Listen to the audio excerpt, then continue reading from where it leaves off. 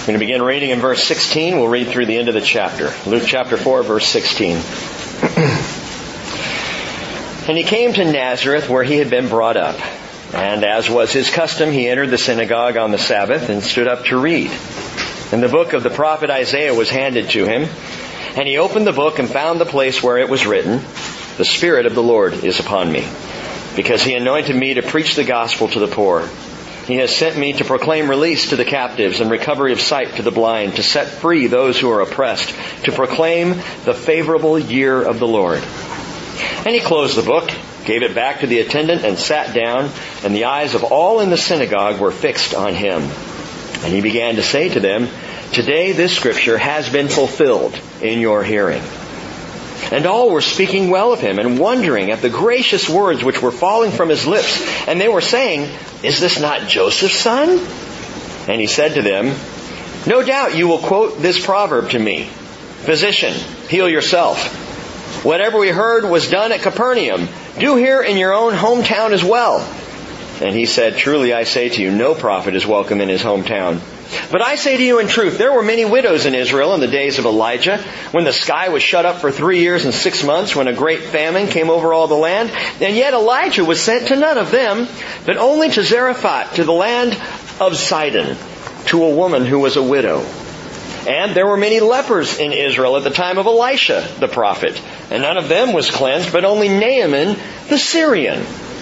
And all the people in the synagogue were filled with rage as they heard these things, and they got up and drove him out of the city, and led him to the brow of the hill on which their city had been built, in order to throw him down the cliff.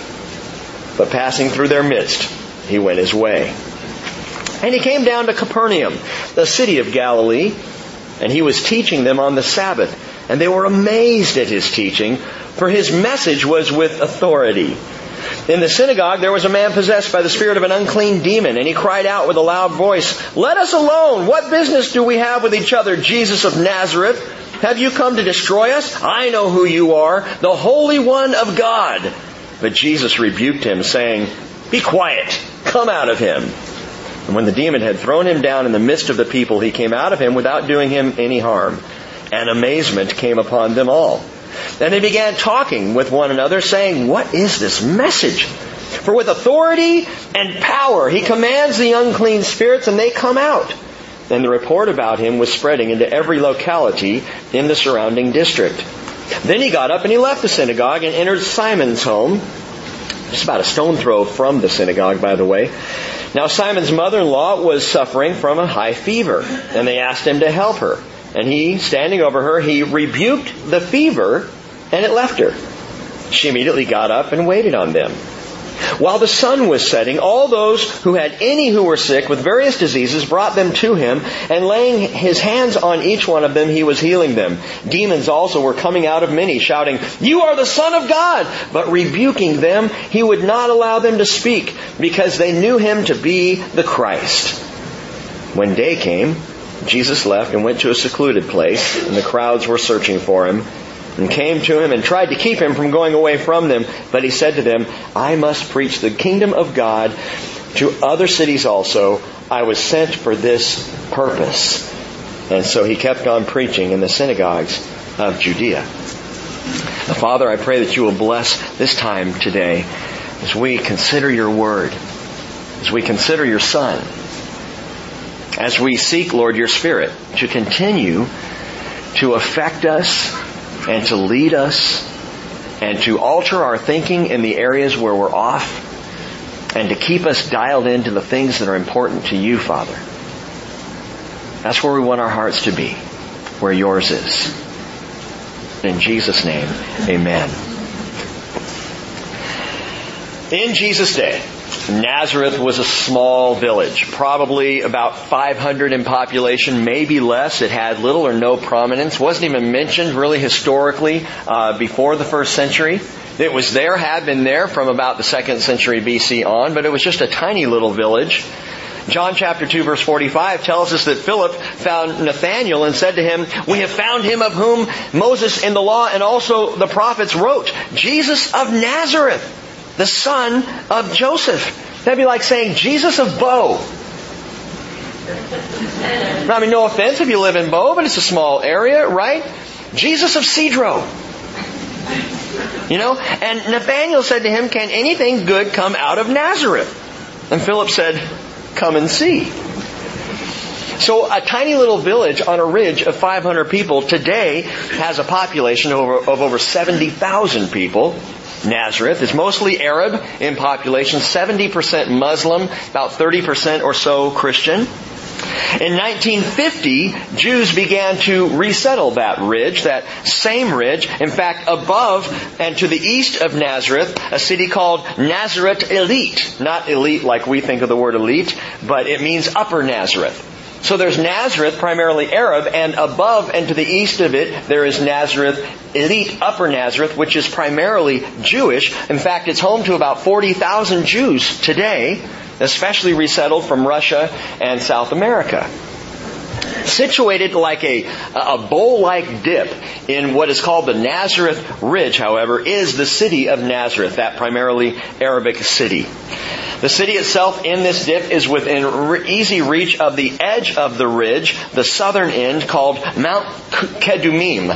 Mount Kedumim has also been called by some Mount Precipice, because it juts out like a large precipice, and 2 to 250 feet below are nothing but rocks. It overlooks the Valley of Megiddo. It's a breathtaking overlook there in Israel. And in the middle of the noisy, bustling, modern city of Nazareth today, there's a small tourist attraction some of you have seen, called Nazareth Village. Nazareth Village itself has been built on land that was quarried and farmed from the 2nd century BC to the 1st century BC. So it was an actual farm in the days of Jesus because of things that they have found there and archaeological discoveries. Ancient features discovered include 3 watchtowers from that time. In addition, a wine press, stone quarries, a bunch of farm terraces coming down the side of this hill, a spring-fed irrigation system that was carved out of bedrock. And it is the last surviving farmland from the 1st century there in Nazareth. So not only being an attraction for tourists to get a sense of maybe what old Nazareth is like, it is built on this archaeological find of some significance. Now, if you were to go to Nazareth Village today, you would start at the bottom of the hill, and you would make your way up switchbacks all the way up the side of this ridge through farmlands. On the way up, you would pass robed shepherds and farmers and laborers dressed in 1st century garb. You would see sheep and goats and donkeys who add to the effect. And eventually, at the top of the hill, you come to a stone-walled village. A reconstruction of a 1st century village, just as Jesus might have wandered through growing up there in Nazareth. Women weave and men carve, and you go in and you can try some of that stuff out. Finally, you come to a reconstructed 1st century Jewish synagogue. And that's where the tour ends, in that synagogue. And every time we stand in that synagogue, I can vividly see that astonishing moment that Luke described before us that we just read in this passage. Think about it again. Beginning in verse 16, it says, Jesus came to Nazareth, where he had been brought up, and as was his custom, he entered the synagogue on the Sabbath and stood up to read. As was his custom. What does that tell you? Jesus was a churchgoer. It was customary for Jesus to be in the synagogue on Shabbat. That's what he did. That's where he went. That's where he wanted to be. We talked about that last week. Why would Jesus want to be there? Because Jesus always wants to be where his people are gathered. Because Jesus always wants to be where the counsel of his word is honored and taught. And so it was his custom to be in the synagogue on the Sabbath. Verse 17 says the book of the prophet Isaiah was handed to him, and he opened the book and found the place where it was written. Now, before we read that, they hand the book to him. Why? What's going on here? The typical order of a synagogue service began with opening prayer and songs of praise, followed by a weekly Torah reading, so Torah, the first 5 books of the Hebrew Scriptures, and then followed by a weekly reading from the scroll of the prophets. And perhaps, if someone wanted to expound upon it, a sermon would follow. If a special or learned visitor was present, oftentimes that scroll of the prophets was handed on Shabbat to that visitor. And the visitor would read from it and share some of his thoughts, some of his insights to the passage. So on this day, the scroll that was open just happened to be Isaiah. And the visitor just happened to be Jesus. And he opened up and read, "The Spirit of the Lord is upon me because He anointed me to preach the gospel to the poor. He has sent me to proclaim release to the captives and recovery of sight to the blind, to set free those who are oppressed, to proclaim the favorable year of the Lord." And he closed the book, gave it back to the attendant, sat down, and the eyes of all in the synagogue were fixed on him. And he began to say to them, "Today this scripture has been fulfilled in your hearing." Isaiah chapter 61. Verses 1 through halfway verse 2. He stops halfway through because there's more to come. But he reads this passage, and on this day, Jesus says, "This has been fulfilled in your hearing." Now, reading ahead and studying and thinking ahead, I could have spent more time on that passage from Isaiah. In fact, we have that. If you'd like to study it out and really think through the words of the prophet that Jesus quoted, I encourage you to go online and listen to the study entitled Servant Song Number 5, The Favorable Year. So you can do that. But that's not where we're going to go this morning. God really took me in a different direction. I want to touch on something else. Something that jumped off of the page to me very clearly this past week here in Luke chapter 4. But before I tell you what it is, listen again to what Jesus said. "Today, this scripture has been fulfilled in your hearing." Everyone's looking at him. Everyone's waiting to see, what?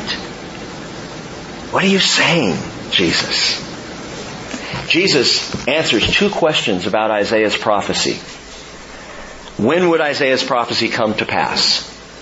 Jesus said, just has. He said, today. Who was Isaiah talking about? And Jesus says, you're looking at him. It's happened today, and you are looking at the fulfillment of this prophecy. Now understand, even when Jesus said that, up to this point, all the people were speaking well of him. Even when he said this, for the very next thing Luke says is all were speaking well of him and wondering at the gracious words which were falling from his lips, and they were saying, is this not Joseph's son? You can imagine there in church on that Sunday, the church he grew up in, the synagogue he had grown up in, look at how he's grown and matured, they might say. Why, it seems like just last week he stayed behind in Jerusalem and gave his folks a heart attack. It kind of feels that way for us too, doesn't it? And in verse 22, again, all were speaking well at him, wondering at his words. They were so impressed. And had Jesus just left well enough alone, had he just stopped there, Nazareth would not have erupted into the firestorm of outrage that followed. At this point in the passage, even revealing to them that he is the fulfillment of the prophecy, if he had stopped, if he hadn't pushed the issue, if he had just waited and let the word settle and let them wonder about it and think about it, as he would do in other times of his teaching, if he had just let well enough alone, things might have been okay. Things might have been different. But let's leave that for a moment. Skip down to the events that immediately follow his departure of his hometown. Verse 31. After he leaves Nazareth, he came down to Capernaum, a city in Galilee. Capernaum is right on the Sea of Galilee. And he was teaching them on the Sabbath. And they were amazed at his teaching, for his message, his logos, there is the word, was with authority. He taught with authority. He comes down from the mountainous region of the Jezreel Valley. He heads north to the lower Galilee, to the village of Capernaum by the sea. He heads straight into their synagogue on the Sabbath. The ruins of that synagogue are still there today. And there in Capernaum, the fishing village of Peter and Andrew being brothers, lived there in the fishing village of Capernaum. Their mother's house was there. This town would be the base of operations for Jesus' ministry in the region of the Galilee. And Jesus goes in and he begins teaching, and we're told that the people were amazed. That word amazed is a great word. It's explisanto in the Greek. Explisanto. which was an alternate name for the Lone Ranger's sidekick, but they didn't go with it. Okay. Explosanto literally means to be blown away. That's what the word means, as in blowing something away, as in a great wind, blowing someone off their feet, something off of the ground. That's what explosanto means. And it says the people were blown away. I always thought that was a more modern term. Apparently, they were using it back then. Jesus spoke, Jesus taught, and they were like, what? They were blown away. Why? Because Jesus manifested power and authority with the Word of God. With the Logos. As He spoke, He didn't speak like their rabbis taught. No rabbi taught like Jesus taught. When Jesus spoke and taught, and you understand this if you've read the Gospels before, He taught as though He were teaching His own Word. As though He were speaking what He had written Himself. He didn't quote the rabbis. He didn't go around saying, well, Rabbi Hillel says thus, or Rabbi Shammai teaches this. That's what all the rabbis did. They based all their teaching and all their thoughts on what other people said, never on their own thoughts, because it wasn't their own word. Jesus comes along and says things like, you've heard that it was said, but I say to you this. My word on the matter is this. And He taught with one who had power and authority over the Word. And it blew their minds. Luke chapter 4 verse 24. He will say, I say to you, or He said actually in His hometown, I say to you, no prophet is welcome in his hometown. Luke 6:27, He will say, I say to you who hear, love your enemies, do good to those who hate you. He changed it around. He gave His word. Well, the whole thing is His word. But this was Jesus speaking with power and authority, and explosanto blew their minds. Verse 33. And in the synagogue there was a man possessed by the spirit of an unclean demon. And he cried out with a loud voice, let us alone! What business do we have with each other, Jesus of Nazareth? Have you come to destroy us? I know who you are, the Holy One of God. But Jesus rebuked him, saying, be quiet, come out of him.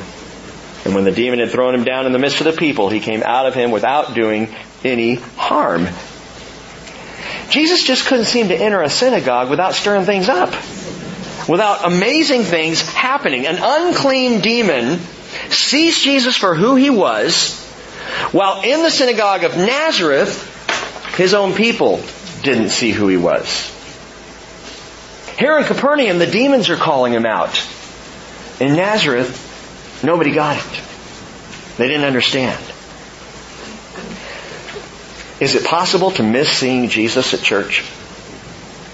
Is it possible to sit there week in and week out, to become so accustomed to Christian speak that the power and the authority of Jesus Christ in His Word goes undetected? I don't believe that this has happened ever to any of you, but to come into church on a Sunday and to leave the same way you came in. Unaffected, untouched by the power of the presence of the Holy Spirit of Jesus Christ. Is that a possibility? Jesus ever ignored in church? Overlooked? Missed? I want you all to know I pray against that here. I specifically pray against that. I pray that Jesus is never missed in this place. I pray that His presence is always felt. I pray that He always changes us in some way. I pray that nobody ever walks out the door without being affected by the power and the authority of Jesus Christ. I pray what Paul prayed, Ephesians 1:18, that the eyes of your heart may be enlightened, so that you will know what is the hope of His calling, what are the riches of the glory of His inheritance in the saints, and what is the surpassing greatness of His power toward us who believe. These are in accordance with the working of the strength of His might, which He brought about in Christ when He raised Him from the dead and seated Him at His right hand in the heavenly places, far above all rule and authority and power and dominion, and every name that is named, not only in this age but also in the one to come. And if that prayer affected us, we would not ever be bored in church. We would not ever be thinking about what we're going to do when we're out of here.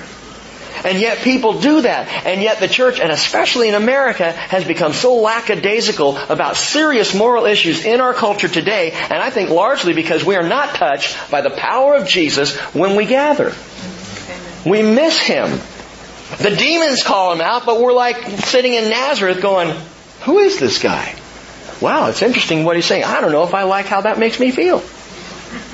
What time is lunch? Now, some didn't miss what Jesus was saying at all. Some in Nazareth, in fact, a large number of people in Nazareth, when they started to clue in, hadn't missed what he was saying. They were just offended by it. You ever been offended in church? You ever heard something the pastor was teaching? Not me, but some other guy. That was upsetting to you, disturbing to you. I want to encourage you all something. If you ever find yourself offended, and I'll just take it personally here. If you're ever offended by something I say or teach, and some have been, over the years a number have been, I want to ask you to do something before you do anything else. Because I am capable of great offense. Trust me, I know this. But before you get all upset, before you stomp out, before you shoot off an email, before you get angry about it, go back to the disturbing word that was heard and ask the Lord, why are you so upset? What is it about what and not just me, but in any church situation, in any time you're hearing the word taught especially, what is it about the word that bugged you so much? What is it about that was said that was so upsetting? Why is this digging at me, Lord? Now, there may be a couple of reasons for that. One may be what was taught was heretical, and in which case you should be upset. Another reason may be that what was taught was just kind of out there, off base, really had nothing to do with the sermon. It was just someone picking on other people, and that's a reason to be upset. But perhaps the reason that we get upset when we hear things spoken out of the Word of God is because they tweak us the wrong way. Because they oppose the style of life that we are living. And so I encourage you, feel free to talk to me, but ask yourself the question first, why am I upset by this? Why is this jabbing me here? You see, Jesus brought that issue up with the Apostle Paul. Paul apparently had been getting stuck right and left by things he was hearing, by things he was seeing. And Paul, sharing the story of his conversion on that road to Damascus, said in Acts chapter 26, verse 14, I heard a voice saying to me in the Hebrew dialect, Saul, Saul, why are you persecuting me? It is hard for you to kick against the goads. I love that. Jesus says, Paul, I get it. Saul, I understand. You're having a little trouble here, aren't you? You're going after these Christians and your conscience is getting you. And you are kicking against the goads. What's a goad? It's a cattle prod. And sometimes the Word of God is just that. It is a cattle prod. And it pokes us. And we go, oh, I don't like that. I don't like how that feels. I don't appreciate that. As Deb once said, you said this to me. Pastor Rick, there's preaching and there's meddling. And this morning, you were meddling. I love it. I love it. Sometimes the Word of God meddles with us. Sometimes the Word of God messes with us and we don't like it and it feels uncomfortable. And if we just up and take our Bibles and go home and go off to another place because, man, I was offended because his theology is different than mine, because what he was teaching is not what I've always been taught, go back to the Word. Go back to the Lord and say, why am I upset? That guy may be a jerk. We'll leave that alone for a second. But why is this affecting me the way it is? Meanwhile, back in Capernaum, Jesus rebukes the demon and out it comes. And so not only has Jesus shown us immediately here at the beginning of His ministry that He manifested power and authority with the Word of God. Now He's showing us He manifests power and authority over the spirit realm. That the demons are subject to the voice of Christ. That He can say, come out, and they have no option but to do exactly what Jesus tells them to do. Verse 36 says, amazement came upon them all, and they began talking with one another, saying, what is this message? For with authority and power He commands the unclean spirits, and they come out. And the report about Him was spreading into every locality in the surrounding district. Now, here's this word amazement again. We saw before in Nazareth, or they were amazed up there, what is in verse 31, right? Or did I tell you earlier? 32? Okay, well they were amazed prior to this, that explicanto, they were blown away. This is a different word. This word for amazement is thambos. And thambos means astonished. Or literally, and I like the literal rendering of it, rendered immovable. I mean, they just froze. They're mentally blown away, and they're physically stunned by this man falls to the ground, demons cast out, and they're like, what? They are absolutely amazed. And they're asking the question, this guy's got authority over the Word, and he's got power over demons. Who is he? And the Apostle Paul would later write, Colossians 2 verse 9, in Him all the fullness of deity dwells in bodily form, and in Him you have been made complete. He is the head over all rule and authority.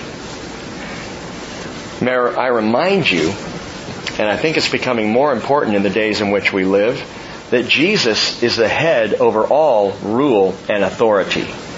That His word is the final word, not the superintendent of schools in Anacortes. What, Rick? Last week, the superintendent of public schools in Anacortes had a lawyer come up from Seattle, confronted the coach of the girls' basketball team, asked him, are you having the girls pray before games? Well, yes, we are. You can't do that. You will stop doing that. And the girls cannot pray in groups of 2 or 3 before a game.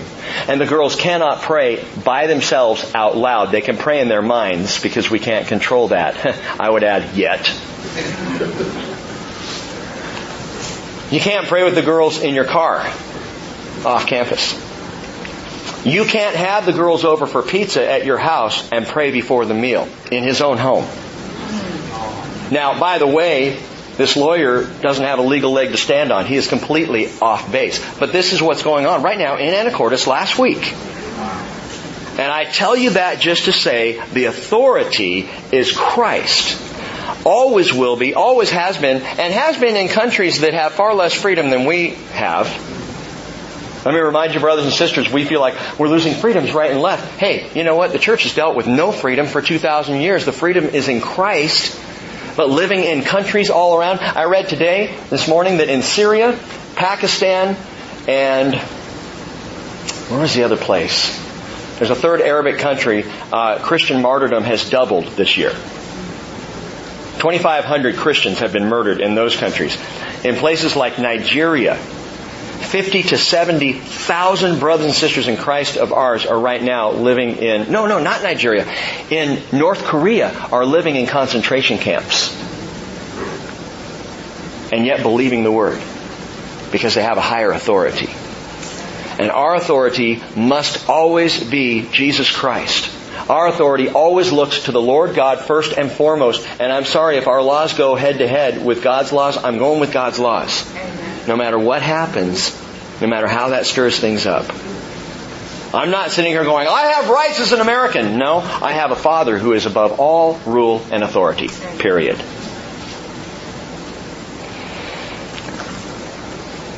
We need to understand, and this is vital to getting this whole chapter. Let's get back to Luke here. It's vital to understand the power and the authority that Jesus was evidencing here. That Jesus showed that Jesus obviously had power over the Word, power over the spirit realm. Now hold that thought and look at verse 38. Then he got up and left the synagogue, entered Simon's home. Now Simon's mother-in-law was suffering from a high fever, and they asked him to help her. And standing over her, he rebuked the fever, and it left her, and she immediately got up and waited on them. And from this we know the first pope was married. Peter's mother-in-law. So Peter was married. We don't know anything else. We don't know anything else about Peter's wife. We hear nothing about Peter's wife in the Scriptures. We hear only scant things about her in church history. Clement of Alexandria, who lived 150 to 215 AD, he wrote that Peter's wife actually came along and helped him in ministering to the needs of women. as he was doing his ministry. So she was involved in his ministry. We don't know absolutely, but Clement says that was the case. She was actually the first director of women's ministries. I think that's a good thing. But this is what's truly remarkable. Not only did Jesus manifest power and authority over the spirit realm and over the Word, He manifested power and authority over Peter's mother-in-law. That's power.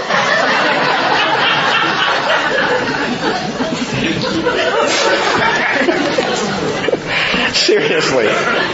What we see here is Jesus manifesting power and authority over the flesh, over disease, over the physical. So, and you need to understand, remember, Luke is writing this for Theophilus. And Luke is presenting evidence here. And that's his whole purpose, is to get witnesses and evidence and testimony and present this in a chronological order for this Theophilus to understand and to see. And also, as we said early on in our study of Luke, perhaps as a defense for Paul when he was going up against Rome. So Luke's putting all this together, and he's showing now this one has authority over the Word. This one has authority over the spirit realm. This man has authority over the flesh. He speaks and disease departs. He rebukes a fever. I've never done that. I'm going to try that next time one of my kids are sick. Rebuke the fever. Well, that sounds kind of Pentecostal. Yeah, it's cool. He rebukes the fever. Isaiah said this is what's going to happen when Messiah comes. Isaiah 35 verses 5 and 6. The eyes of the blind will be open, and the ears of the deaf will be unstopped. The lame will leap like a deer. The tongue of the mute will shout for joy. Do you see what's happening here? And what Luke is describing in the opening days of Jesus' ministry, that He is everything the Hebrew prophet said that He would be. He is fulfilling right and left all of these messianic prophecies of the one who would come with the power and the authority of God. A prophet speaking the authoritative word. Deuteronomy 18 said that would happen. A healer with the power to work miracles. Again, Isaiah 35 talks about that. One who would release the captives, as in those demon-possessed, and set the prisoners free. Isaiah 61. As the Lord had spoken through Habakkuk the prophet, Habakkuk chapter 1 verse 5, look among the nations, observe, be astonished, wonder, because I am doing something in your days you would not believe if you were told. Check it out. In verse 41, well, verse 40, it says the sun was setting and all those who were sick with various diseases were being brought to Him, and laying His hands on each one of them, He was healing them. He's just healing disease right and left. And demons also were coming out of many, shouting, you are the Son of God! But rebuking them, He would not allow them to speak, because they knew Him to be the Christ. So again, He's going after these demons. He's casting them out. He had to. Why?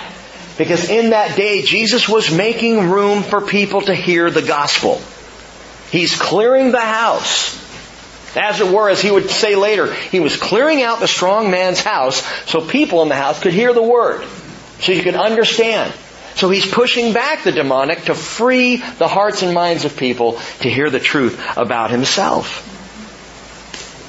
And we're told then that as He was healing them, demons were coming out of them. He's rebuking them. He wouldn't allow them to speak. Verse 42, when day came, Jesus left and went to a secluded place.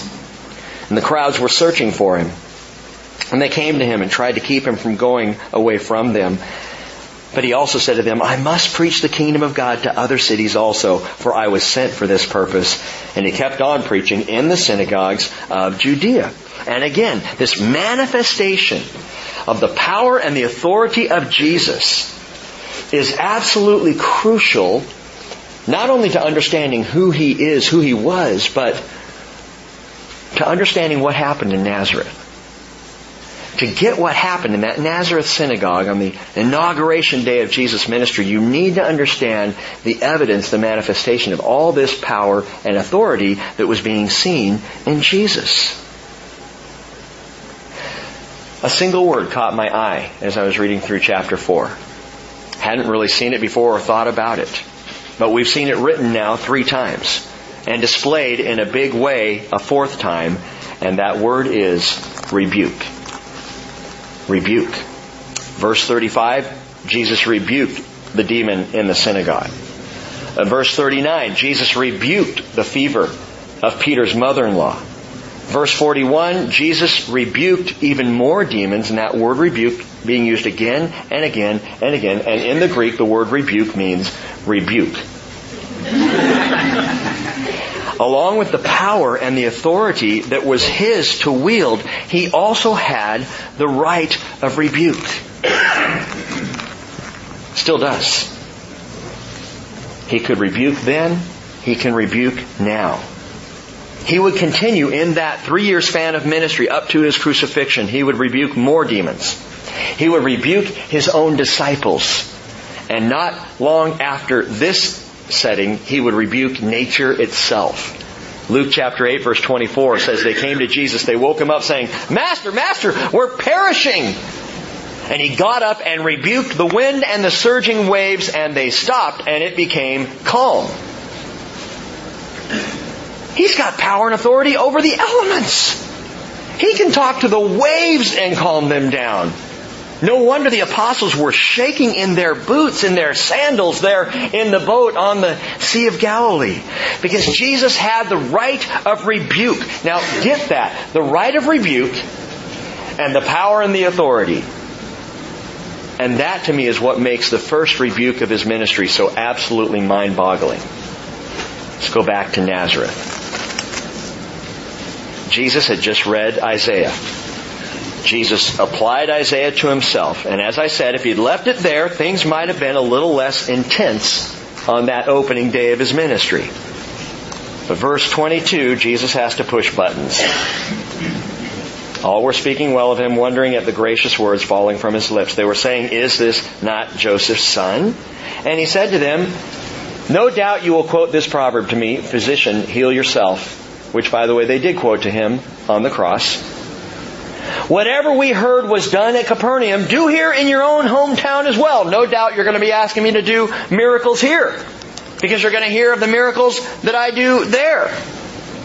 In other words, bring out your bling, preacher boy. You got miracles? Bring them. Got a little something to impress us here in the hometown? Let's see it.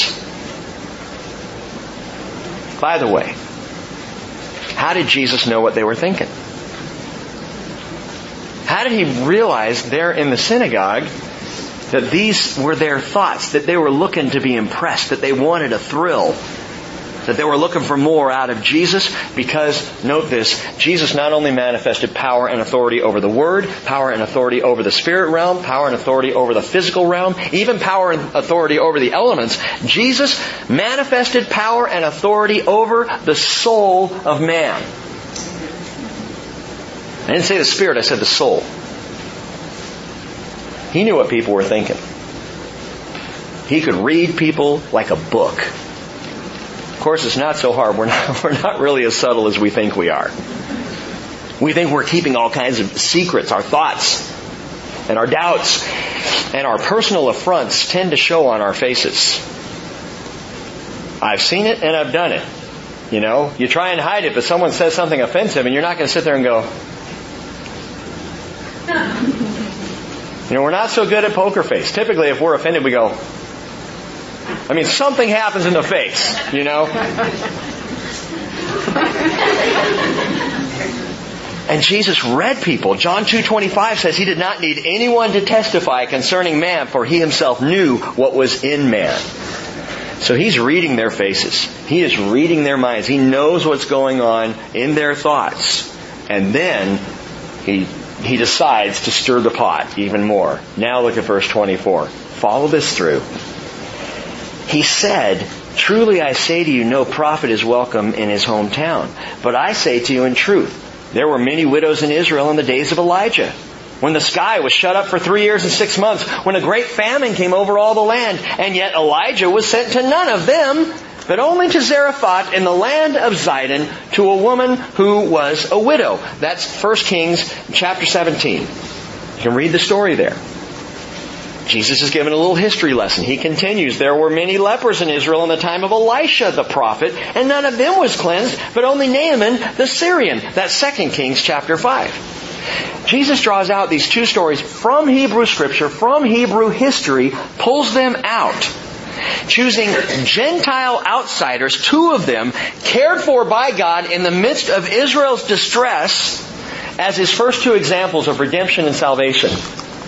And that upset the people in Nazareth. What are you doing? What are you talking about? And I read this and I had to pause and go, what were you doing, Jesus? Why didn't you stop?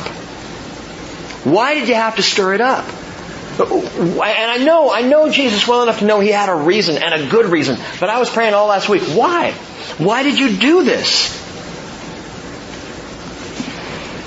Jesus was rebuking the heart of His home church. This is the great rebuke. He is rebuking the heart of His home synagogue. Why? Jesus cuts like a knife right through the heart of synagogue superficiality. What we would call casual church. He's in there and what they want is the fluff. Just give us a sermon and let us go to lunch, Pastor. Just give us a little homily that makes us feel good about ourselves and let us head on home. And it was superficial, just like so many services in the church today, and Jesus would have none of it. And so He cuts. He pokes. He prods. And we have got to understand that, because as a church, we need to get beneath the surface of hollow holiness. There's too much of that today. How do you know that, Rick? Because people don't respond when things like happened last week in Anacortes happen. The church doesn't get riled up. We should. There should be people picketing on Monday morning at the schools saying, we will pray before basketball games, and everyone who would like to show up early will stand in the middle of the court and pray. We will stand for what's right. I was upset. Don Coughlin was freaking out.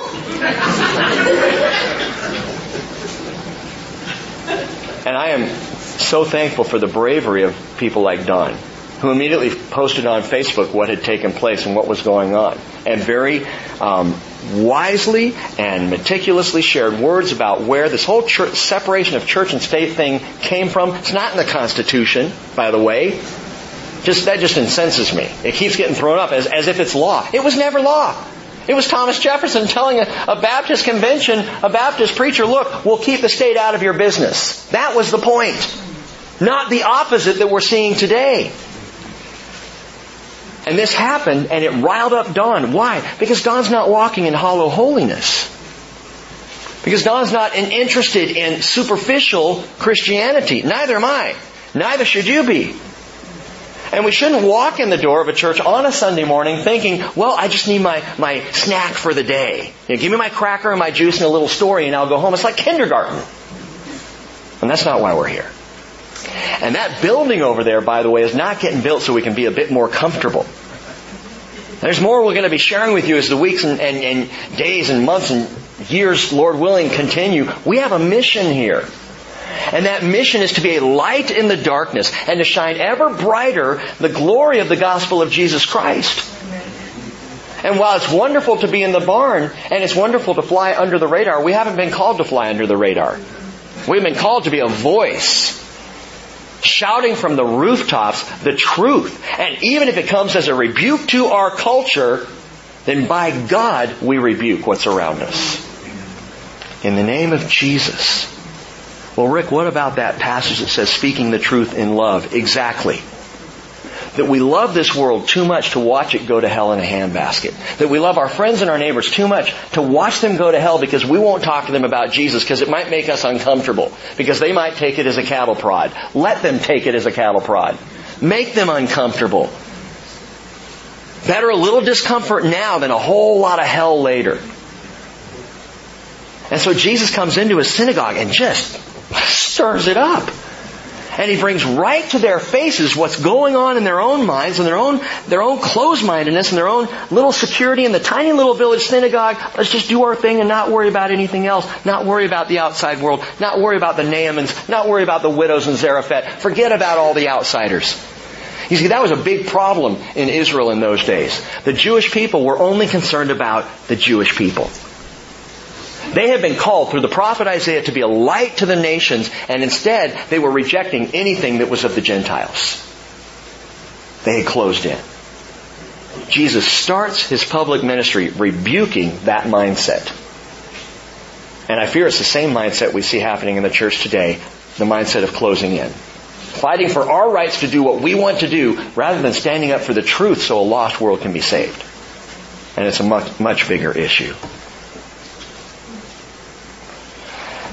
Until we deal honestly and openly with the one who is the true God, we will not accept His offer of eternal life. That's why a non-believer has to come face to face with their need for a Savior. That's why we need believers to be more honest. Yes, it's going to make people uncomfortable.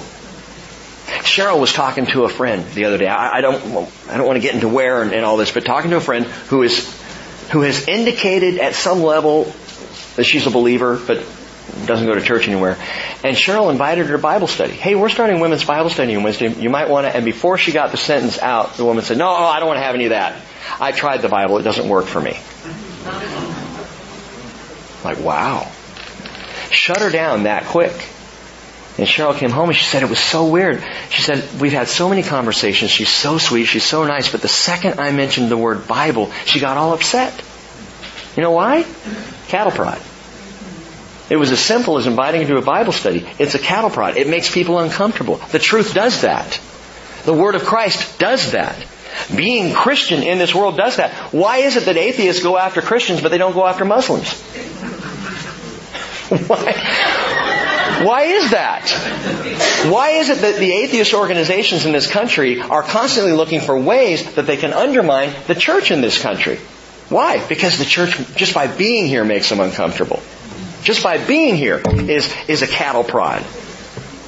The rebuke of Jesus of Nazareth was a first offense of what you might say is a much greater offense to come. 1 Corinthians 1:23 says, we preach Christ crucified, to Jews a stumbling block, and to Gentiles foolishness, but to those who are the called, both Jews and Greeks, Christ, the power of God and the wisdom of God.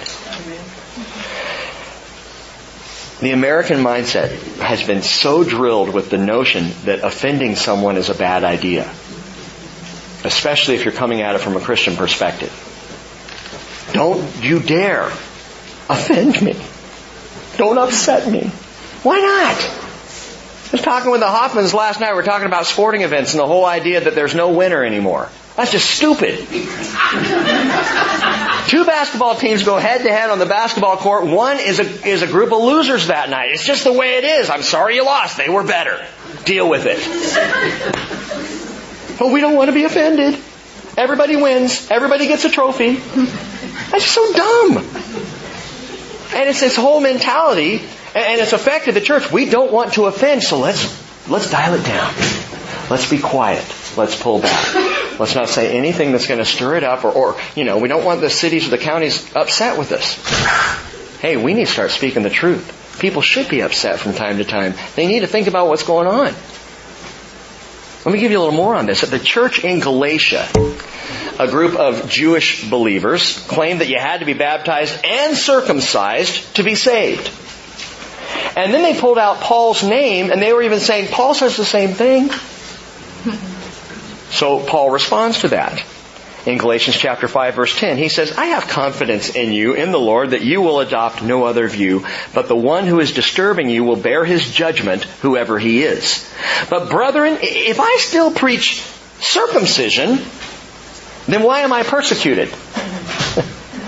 In other words, he's saying, if I'm preaching the message they're saying I'm preaching, why are they mad at me? And then he says this, don't miss this. He says, then the stumbling block of the cross has been abolished. What are you saying, Paul?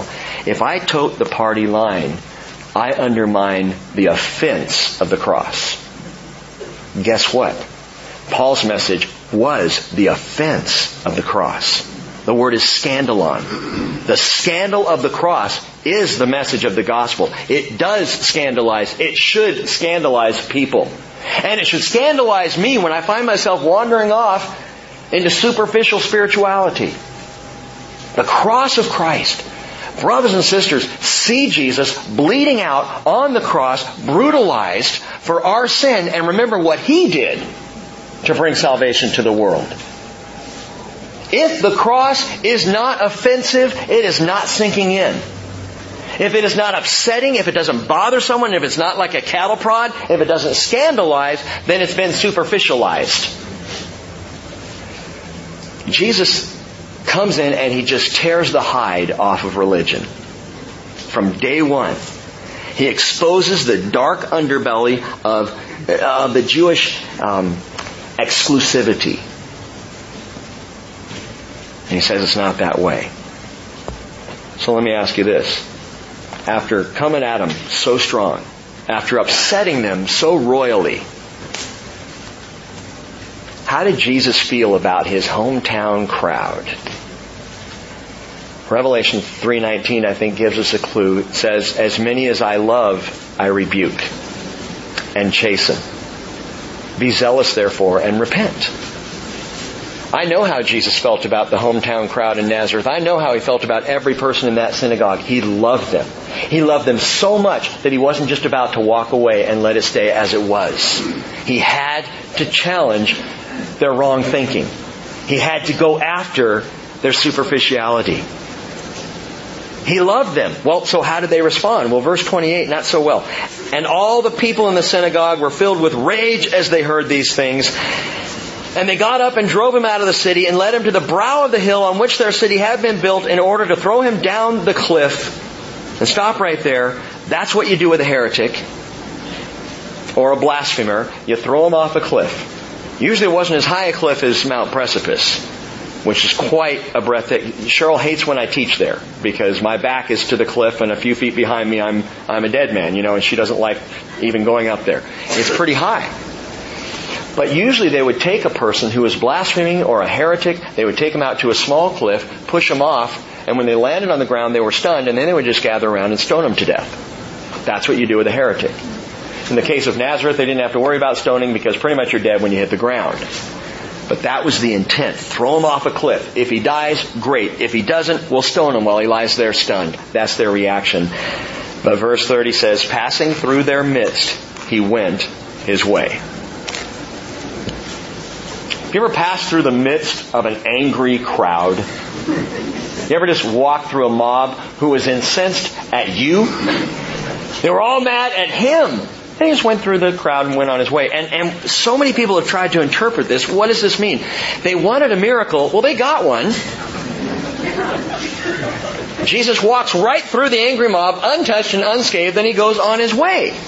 Now, what would have been a cool miracle is if Jesus let them toss him over the precipice and the angels came and they rescued him and...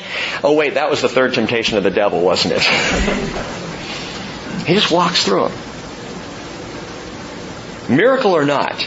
And scholars have debated that. Did he become invisible and just go through? And I doubt it because he was in the flesh. He was not in his resurrected body. He was fully man. And others say, well then did he straighten up? I've had enough, and push his way through? How did he do this? The bottom line is that Jesus is just not into the spectacular. He's into what's true. He's not about shows. He's about what's right. And so passing through their midst, he went his way. And by the way, to me that caps the whole story in Nazareth. It's one of the saddest verses in all the Bible. And it's what happens with superficial religion. Passing through their midst, he went on his way. May that never be said of this fellowship. Well, yeah, he was there, but he passed through their midst and just went his way. For all the power, for all the authority, for his divine and loving right of rebuke, there is one thing in this story that Jesus would not do. One thing that Jesus did not do. He did not force faith in Nazareth. He didn't make them believe. He didn't stay and walk them through it bit by bit and force their faith. He didn't wield that divine power and authority to make them believe, and Jesus never will. He will not force faith. And to me, the irony of those atheist groups who are so opposed to Christians and who want people to shut up. In fact, in one Facebook post, and I won't get this exactly right, but one of the responses that Don got was something like, do we really want to open the door to all these different religions in the world coming in and praying all the different ways that they want to pray? Yeah, I do. I have no problem. If you want to let the Muslims pray, let them pray. What are you saying, Rick? I'm saying let people see the difference between the truth and the lies. Jesus doesn't force faith. And this is something that the angry atheist does not understand. I'm not going to force faith on anybody, but I'd like to tell you about Jesus. And then you decide. Nothing's going to come over you. We're not going to bind and gag people and drag them into the barn and go, now you listen, and when I'm done talking, we're going down to the pond. Jesus doesn't do that. What He does is He strips away pretense, but He leaves the belief up to you. So you choose Jesus, or you reject Him. The choice is yours. But understand with Jesus Christ that the reason the rebuke comes, the reason the discomfort comes, the reason the offense comes, is because He so loves. And those whom He loves, He rebukes. Those whom He loves, He chastens. Who do you love? I guess that's a question I'll leave you with, believers especially this morning. Who do you love? Who do you love so much that you gotta tell them, even if it's an offense?